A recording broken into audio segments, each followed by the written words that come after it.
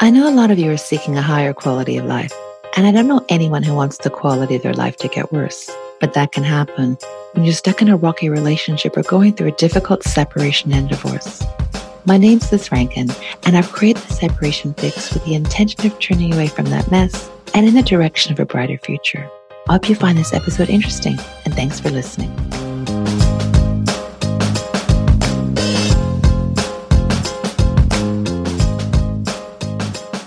I'm doing a series of interviews about the different pathways available to someone who's trying to sort through issues relating to separation and divorce.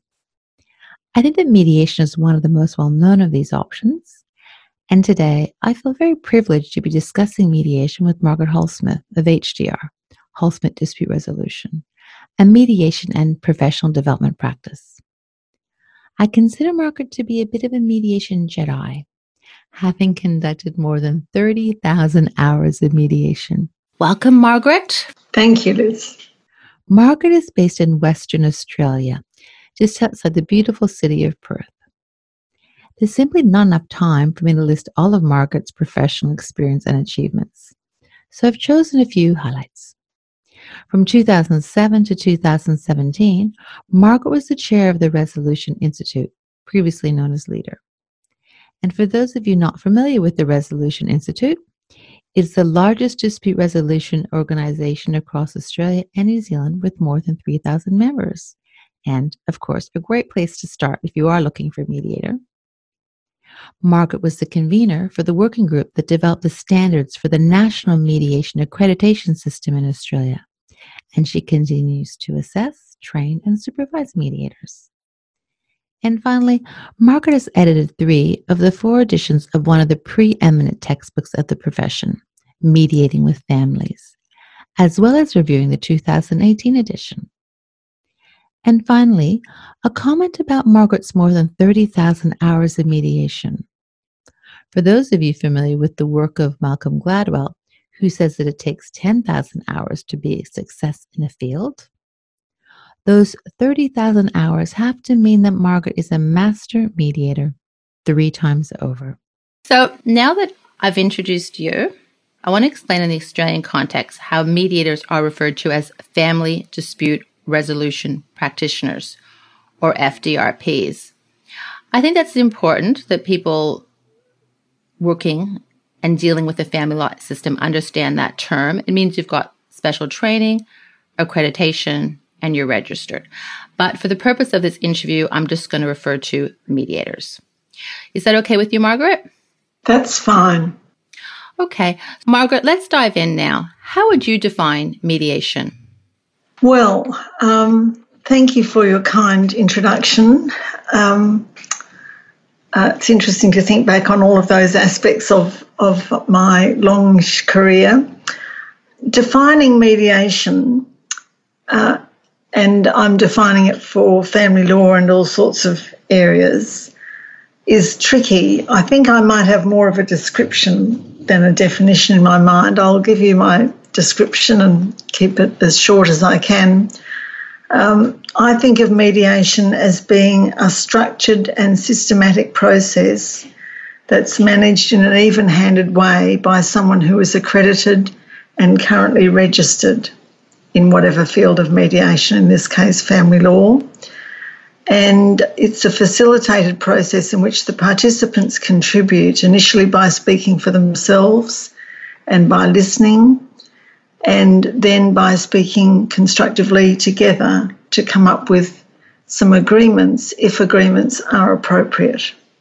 I like that definition because I think it is descriptive and explains the important elements of mediation. So I like to break that down a bit, but I first want to get into the other really important issue for people thinking about mediation. What do you see as the benefits of mediation? The benefits of mediation, I think, is that mediation speaks for itself. So in other forms of dispute resolution, typically you have other people or rules and regulations speaking for you and other participants. In mediation, it's all about speaking for yourself and what's more, being facilitated to speak as constructively for yourself as you can, and to listen as constructively as you can to other participants. So the benefits of mediation, it could be said, are that people speak for themselves. And listen for themselves.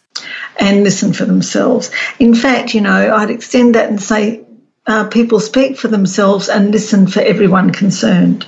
So in family law mediations, you might be speaking for yourself and you're listening to the other participant on behalf of yourself and any children or other people who might be involved. I find it interesting that you've chosen to focus on the listening aspect, because I'm sure you've seen, and probably very many listeners would have seen, the infographics where they compare the different types of pathways through family law.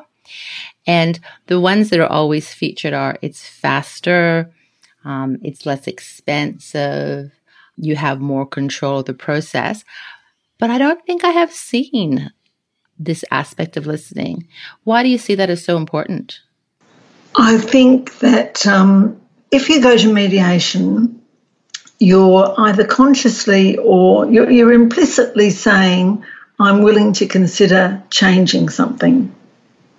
In fact, probably if you go to any other form of dispute resolution, you're implicitly saying that. Because in mediation, it's up to the participants to decide where they'll go, what agreements they'll come to. It's absolutely vital that listening is a major part of the communication process so that together participants can create something that'll work uniquely for them.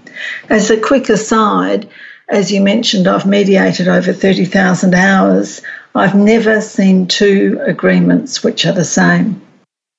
That's remarkable, because you'd think that the issues are fairly similar. Parenting. You would. Indeed. When you write them on the board by way of an agenda, they look like a mediation that you might have done many, many, many times.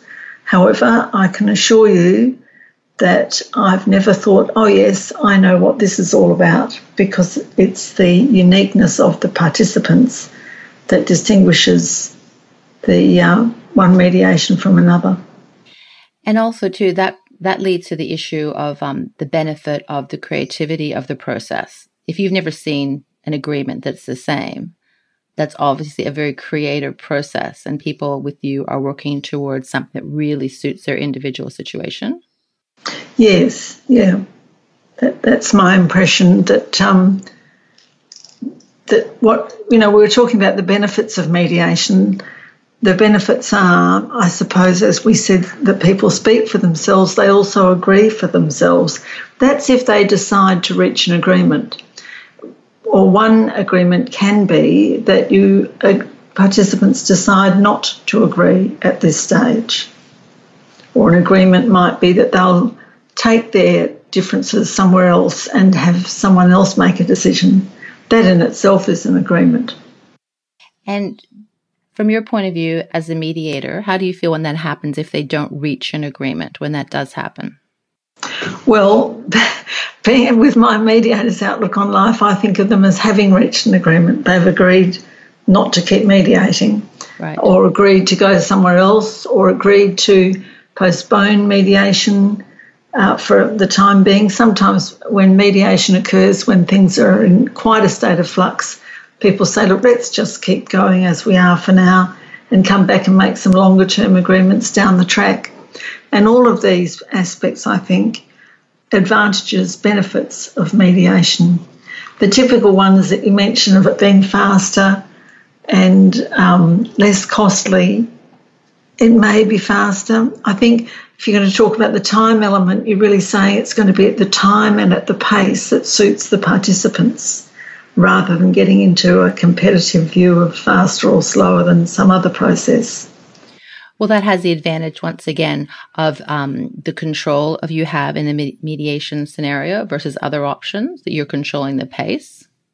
Yes. Contributing to controlling the pace, really, because there are different perspectives to be had. The mediator might be going on leave, and And one participant typically would like it done quite fast, another would like the mediation done at a slower pace. So it's not simple control, it's, let's say, input into and reaching agreement. Flexibility, yes, yep. And what I've noticed in mediation, once people are listening, you can see a shift and greater insight into the other person. Is that your experience as well?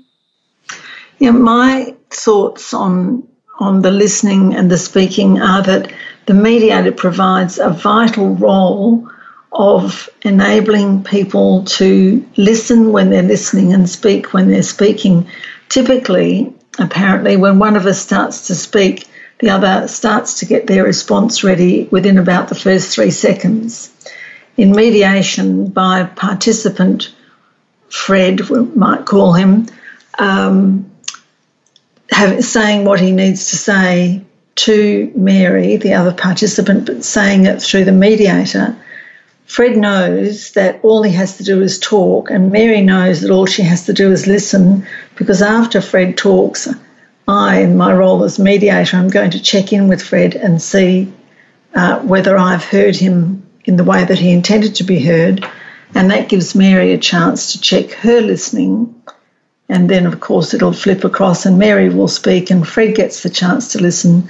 So I think that the pace, it comes back to that word you mentioned again, the pace and the task. You know, the pace is whatever works for the people, and the task is one task at a time. Just reflecting on something you said about one person speaking, and then you are reframing it or trying to rephrase it and repeat it to the other person. I think that relates to another benefit too, as well with mediation, because sometimes it's just the person who's conveying the message, and a mediator being able to repeat it sometimes, possibly it makes it easier for the other person to accept the message. That's an interesting addition to, makes it easier for the person to listen and perhaps easier to accept, because it comes in a monotone and in a voice which doesn't have meaning. Can I just come back to something that I mentioned and then you referred to, and that is that when Fred speaks, I speak back to Fred. I would very rarely, if ever, say to Mary, so what Fred was saying is such and such. It's more that I'm checking in with Fred to let Fred know that I have heard or what I have heard, and giving Fred the chance to say, oh, if that's what you heard, it wasn't quite what I meant, or yep, that is what I've meant. Well, that's another advantage, the process of it too, because often in the heat of the separation, there's not a lot of listening often going on, and often people don't have the opportunity to say what they want to say without being interrupted. Absolutely. The number of times that people have said in a mediation, oh, that's new to me, when, let's say, Mary has spoken and said something in response to a question that I have asked, and Fred said, well, that's new to me, I didn't know that, and Mary has said, well, I've said it many times. Of course, all of us can only listen to our capacity, and in separation, I think people's listening capacity gets overloaded.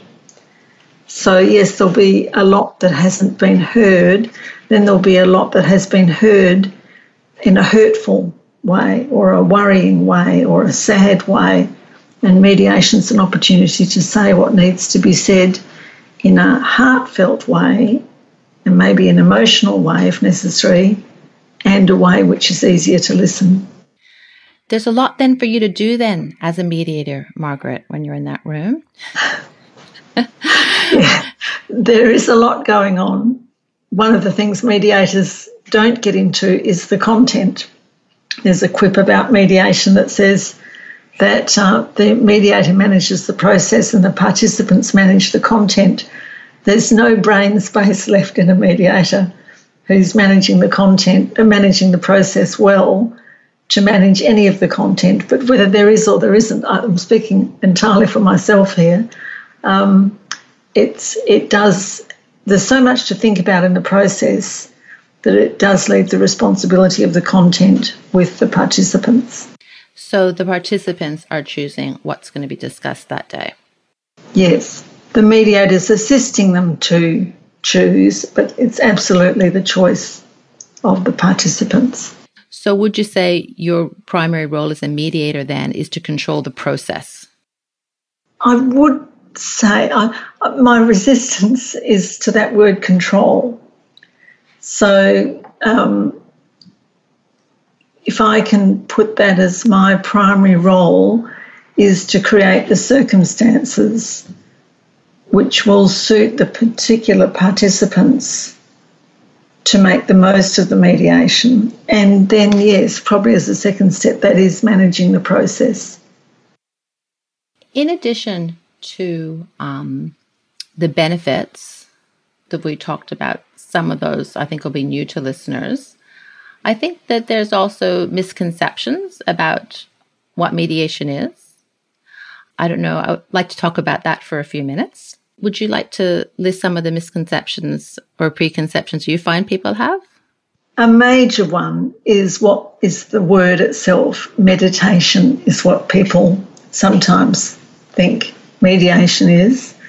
More so many years ago, but even so now, people will still think that they're coming to meditation. And that's a pity. Mind you, for me, when I drive past a new premises that is offering meditation, I tend to first think to myself, a new mediation practice has set up. And then I check my readings so I can understand it going the other way. So the most common misconception of mediation is probably that people are coming to me for me to tell them what I think on the balance between two opposing positions. Mary might think one thing, that the children should do 2 sports each season, and Fred might think that the children should do 1 sport each season, or any number of different perspectives, and that I will listen to each of them and then say, well, they should each do 1.5 sports per season. And just the very example shows that that's ridiculous. So what happens instead, it's an unusual sort of process in that I want to hear from each parent, from Fred and from Mary, and sometimes from the children as well, what it is that's important to them about their extracurricular activities. And having heard what's important and clarified that with everyone, then together building a picture of what they'll do for their seasonal sports. So it's creating a new approach for a newly structured family. So you're not a judge. What you're looking at? Not at all. Not at all. So what you're looking at there is that when they're honing in on the positions, you're trying to expand their view into what their interests are? Absolutely. Very succinctly put. Yeah. So I'm interested in, if you like, lots and lots of interests, and from those building some options, and from those building an agreement. Would you be able to give another example of something would be quite positional that might be quite typical in a family law matter, and reframe it as an interest so listeners could understand the importance of this aspect of mediation? There are lots of examples. One might be drop-offs and pick-up times, and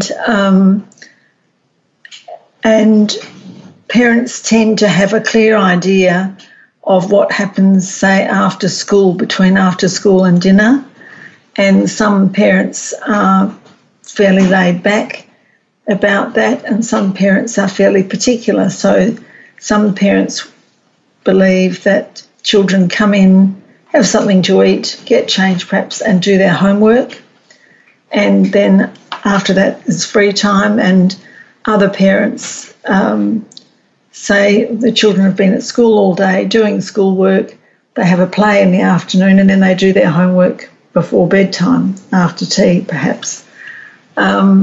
So what I'd be interested in is asking each of the parents, so that they can each hear what the other says, what's important to you about homework?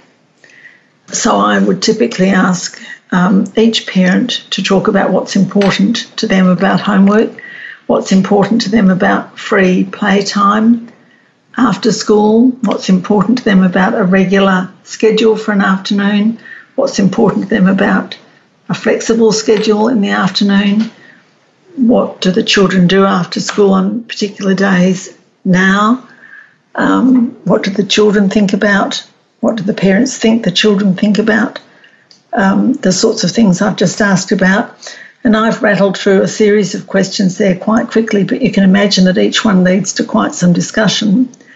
And having done that, I will be letting Mary and Fred each know what I've heard them say and ask them to correct me if I've not quite heard accurately. And then there's a whole lot of material on the table for moving on to some options for what the children's afternoons can look like. Well, that's such a massive shift then. I imagine that people, my experience as well, are people coming in with their position and with that communication, they're getting at the interests. And that's such a good foundation for after the mediation, by having a greater understanding with this person you might not have been talking to for years, possibly, real conversations. So talking about what's important. And also, I guess, clearing up a lot of misunderstandings. Absolutely. I agree. And one of the paradoxical things about interests is that Fred's probably got interests similar to Mary's. Mary has interests similar to Fred's. The outcomes they see quite differently. Each of them will be concerned, quite likely, that the children do get their homework done and that they get it done happily and constructively. So their interests might be happy kids after school, and yet they interpret how to get happy kids after school differently. Interests would typically be efficiency, that the afternoon runs efficiently. Typically, parents are interested or have an interest in their children's safety. So they also have an interest in their children's development. So some parents who have an interest in development say, I like to encourage my kids to roam far and wide after school. And other parents say, I'm concerned about my child's safety and their independence, and I like them to stay within a few houses of my house after school. Others will say, I want my child to be well developed socially, and interpret that quite differently. Does that mean playing with the children you already know or from families that you know? And to others it'll mean going far afield. And so what you can see is I'm developing a whole lot of options around the similar sorts of interests. And then there'll be people who have quite different interests. Some will say education, waste of space. Others will say education, crucial for their future. So another misconception I find people have about mediation when they contact me is that it's similar to counselling. Has that been your experience? Yes, I think that people know what they know, and when a relationship is troubled, people will often go to counselling and benefit from counselling, and so naturally they come to mediation with some preconceptions.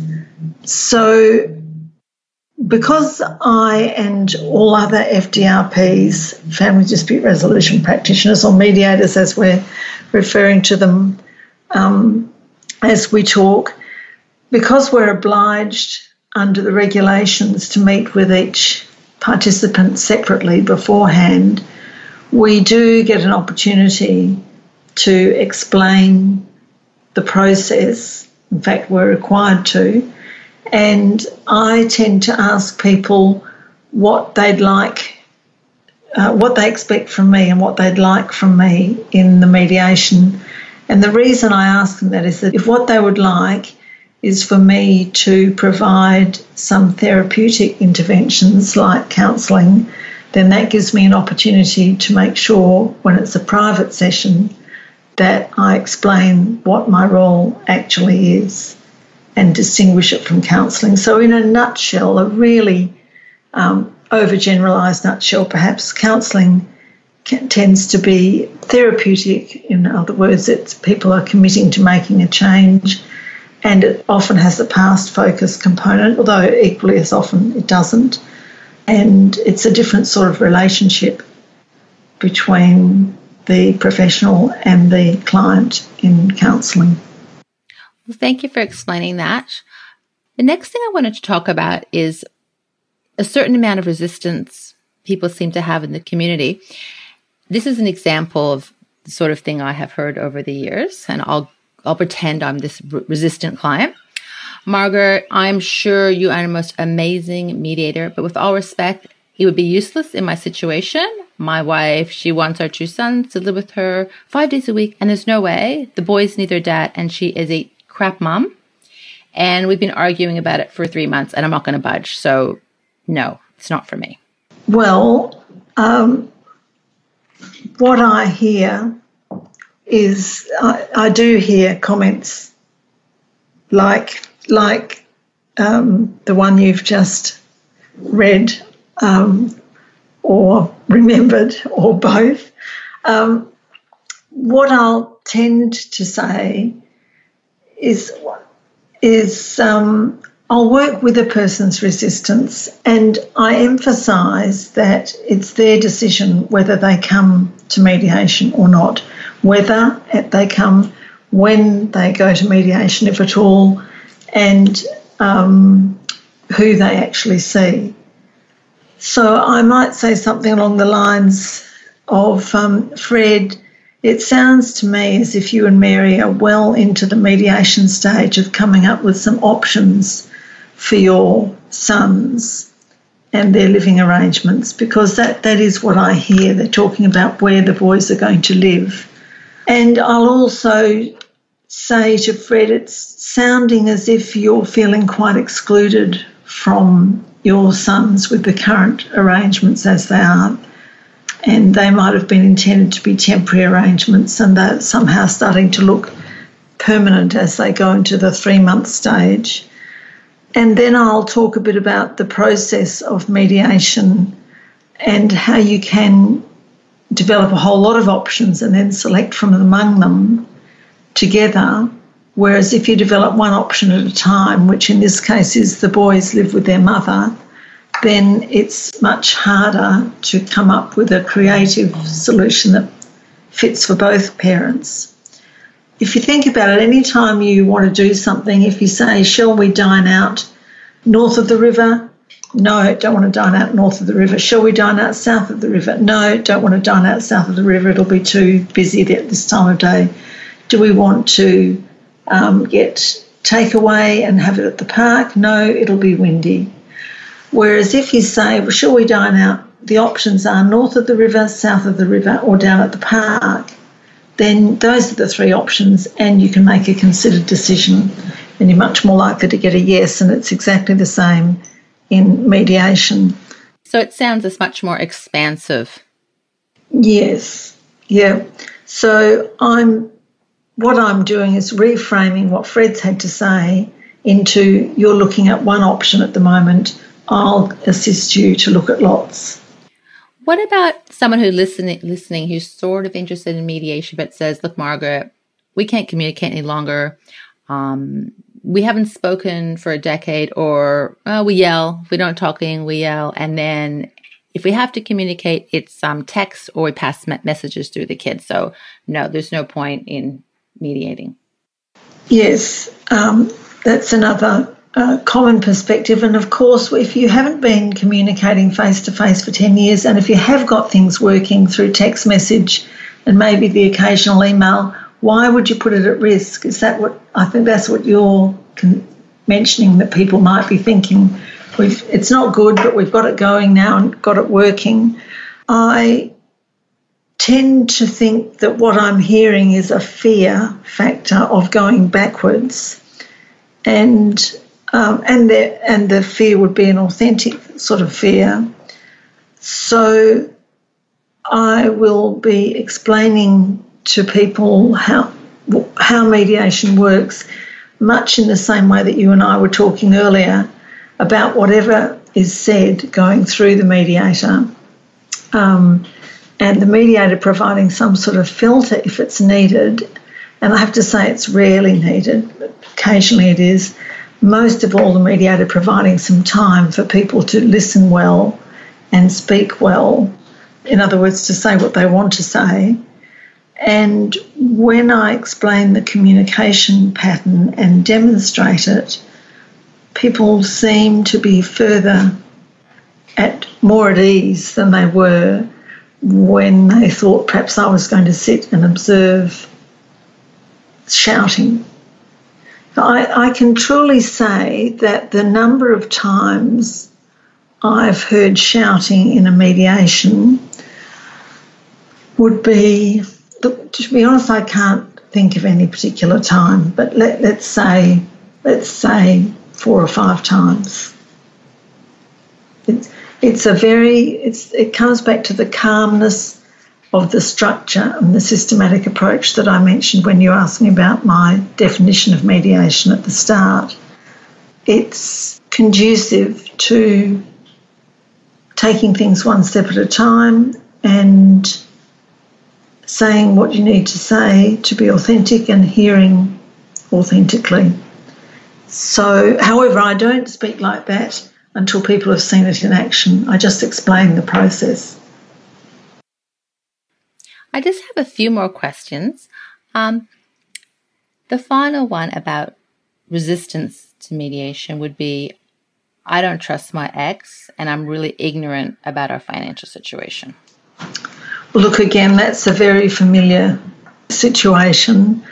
I may well mention that to people and say that this is a concern that I often hear, because most families have a division of labour of some sort. Someone does the finances, someone else does another aspect, and then they share other aspects. So I will again go to explaining the process for financial settlement, which means that I'll get started by asking Mary and Fred to alternately tell me what it is that makes up their property, and to talk a bit about each item. So someone might talk about the house, and someone might talk about the shed that's out the back, and someone else might talk about car number 1, and there might be a car number 2, and there could be a horse float or a collection of surfboards, and each person talks about each item without mentioning anything to do with values.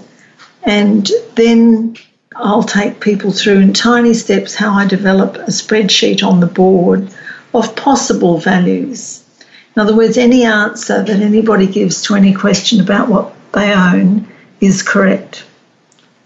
And from that, I'll develop a things to do list, and people can go and find the information that they need.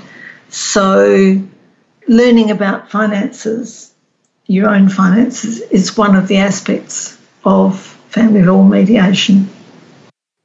So in the process, they can have a break in the mediation, go off for a couple of weeks if necessary, and gather those facts. Indeed, they can do that, and or come along to the mediation with their accountant or financial advisor or a savvy friend or whomever. They need to be there.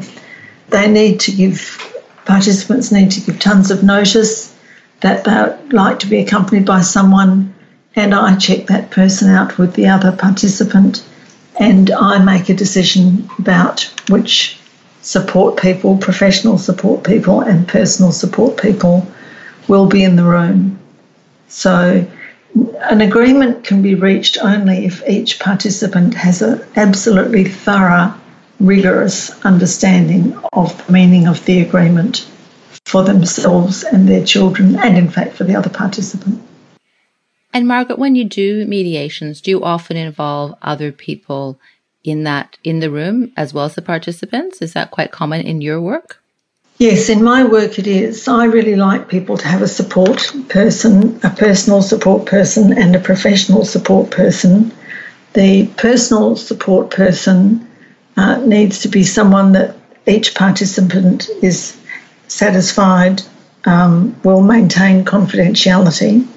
And I have no trouble. People know that if their former partner is feeling supported, that the mediation will go better for everyone concerned, for themselves and for their children.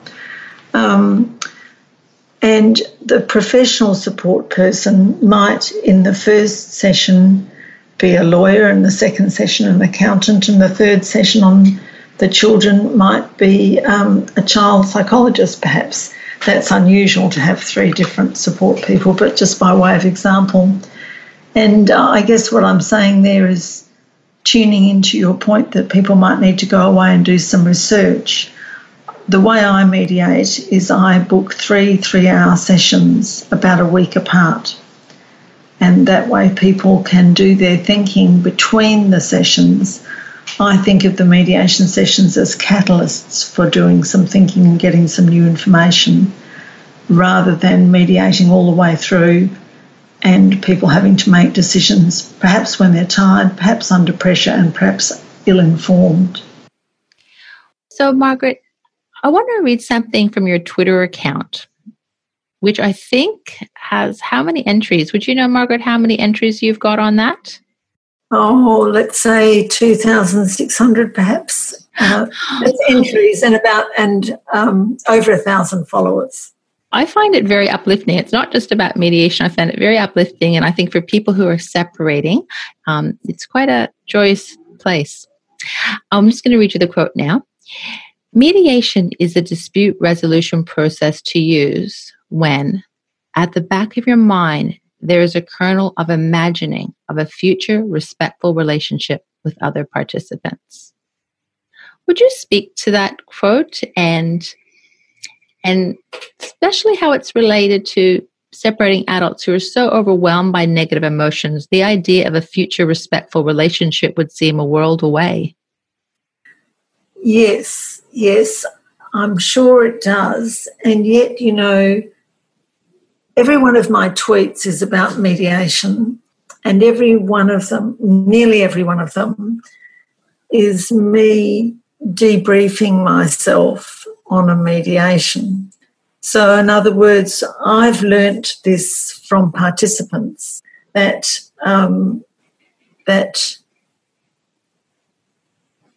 underneath, or maybe not even underneath, people are looking to have a respectful and peaceful relationship with participants. Usually they have had such a relationship already. They know what it looks like. They want to get to that in a different shape at this point of their lives. So the kernel, well, all of that quote that you read and that I wrote, is reflecting back to participants what I see. And my evidence for that is, or some evidence, is that numerous people tell me that after they've been for their initial separate session that I referred to earlier and had a chat with me about the circumstances and listened to me talk about the process and answer their questions, almost always people say, oh, the conflict's just about gone now just because we've committed to mediation and are ready to get going. So I think that also tells me that there's something there looking for a way to resolve this respectfully. Well, that seems to fit nicely into a conversation I was having with a mediation colleague quite recently. And that person told me they had a fairly regular stream of clients, of people who had a determination by the court and now wanted to go to mediation because they weren't happy with the outcome of the hearing. Yeah, I'm familiar with that. I think that going to the court perhaps provides some safety and some certainty, and someone to take account of a ruling that you might not like, but any angst can be directed toward the judicial officer. And I think that lots of participants actually don't want to deliver any more angst toward the other participant. However, they're sort of trapped in a cycle of that. So I can understand wanting a determination. However, when you think about a determination, it's a difficult sort of process in that it only deals with the legal issues, and there are a lot more types of issues than legal issues when it comes to families and children. And it only deals with the children and the family at that particular point when perhaps Mary is working for a government department and Fred is running a small business, and within a year Fred might be working for a government department and Mary might be running a small business, and the children will be another year older. And a year when you're older, my age, is nothing, but a year when you change from being 6 years old to 7 years old is a significant percentage of your life, rather like me changing from 60 years old to 70 years old. That's a little way off. So I can, I think that that there's a place for determinations, particularly when things are high conflict, and there's a place for mediation where parents make up their own minds about how the family will run. Because I think that's a point we haven't made yet, perhaps. The family is the family is the family. It's just the living arrangements that changes. I agree with everything you said there. And the point of this series of interviews is just to look at the different pathways, and they'll have merit for different situations. Mm. But I was interested about, the changing circumstances, particularly, I guess, as children change, that, the decision may not suit that family anymore. That is a family. That is a family. Mm. And another beautiful quote on your Twitter account was by C.S. Lewis, which was, "You cannot go back and change the beginning, but you can start where you are and change the ending." How do you find this quote relating to mediation? Well, mediation is future-focused, and it's hard to blame or deny or minimise or do any of those sorts of things about a future that you haven't yet had. Future is almost by definition optimistic. Would you agree? Yes. Just the word is optimistic. The past is tricky. The past can be proven, people can be proven to be right or to be wrong or to be more right or less wrong or whatever. And as C.S. Lewis says, you can't change it. I guess the future is, I'm going to say this word a little bit reluctantly, but empowering. And the past can be disempowering because it relies on recollections and information and so on. And mediation is future-focused.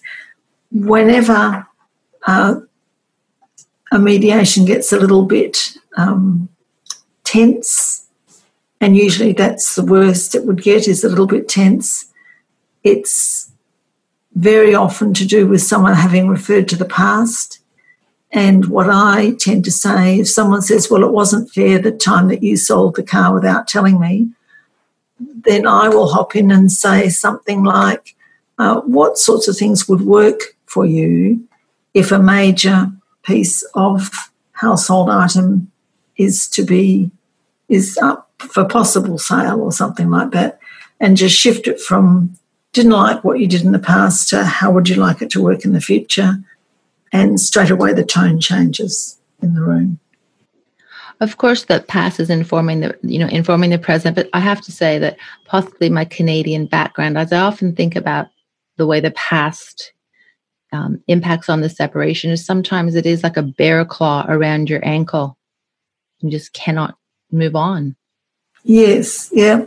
And, the past is vital, and histories are vital.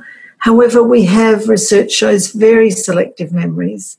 And if life is tough as it is during separation and the time leading up to separation and the time following separation, you're likely to emphasize your tough recollections. And when life is going smoothly, you're likely to emphasize your smooth recollections. So, yeah, the past is a tricky element of all of this. Finally, Margaret, if you had one piece of advice or had to name one resource that you believe would be helpful to separating adults, including the discussion of the place in the past in mediation, what would that be, that resource or tip, that piece of advice? Well, mediators are known for not giving advice. In other words, not giving substantive advice, but we give a lot of procedural advice. So the word advice is a tricky one for me. I think that I have a resource in mind, and I'll mention that. But in terms of advice, I think I would say that remember, any time that you ask a question that can be answered by a no or a yes, about 50% of the time, the question will be answered with a no, just statistically speaking. So asking a question that can be answered with a no or a yes, will you take the kids to the beach this afternoon, is half the time going to get a no. And yet we get so indignant about no. If, on the other hand, you can say, what are your thoughts about what the kids and you might do this afternoon? I don't know what you'll get as an answer. It won't be a no. It's full of a lot more possibilities. It is, and therefore a lot more likelihood of having a solution. So my suggestion would be ask a question that asks for a range of answers. And my excellent resource, there are numerous. I'm thinking of the raisingchildren.net.au website, which is up to date, encouraging, just as deep as you need without being shallow or too deep, and eminently readable. I agree with that research. It's excellent. I refer to that quite often. Margaret, thank you so much for talking to me today. I know what you've shared is just a tip of the iceberg of your mediation knowledge.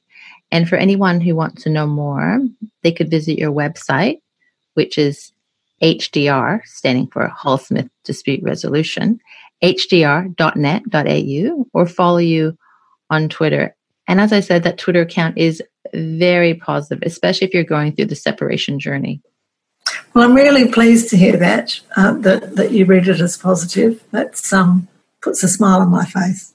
Thanks so much, Margaret, for talking to me today, and thank you for listening. I really hope you enjoyed the podcast, and if something in the episode has motivated you, I recommend that before you take any action, you get professional advice, because the conversations are general in nature and not based on your particular situation. Please reach out to me if you have any questions or if there's another topic you'd like explored. And if you know someone who might benefit from the show, remember to tell them about it or suggest my Instagram or website, www.theseparationfix.com. Good luck being your best self today. Just know I'm out there too, trying as well.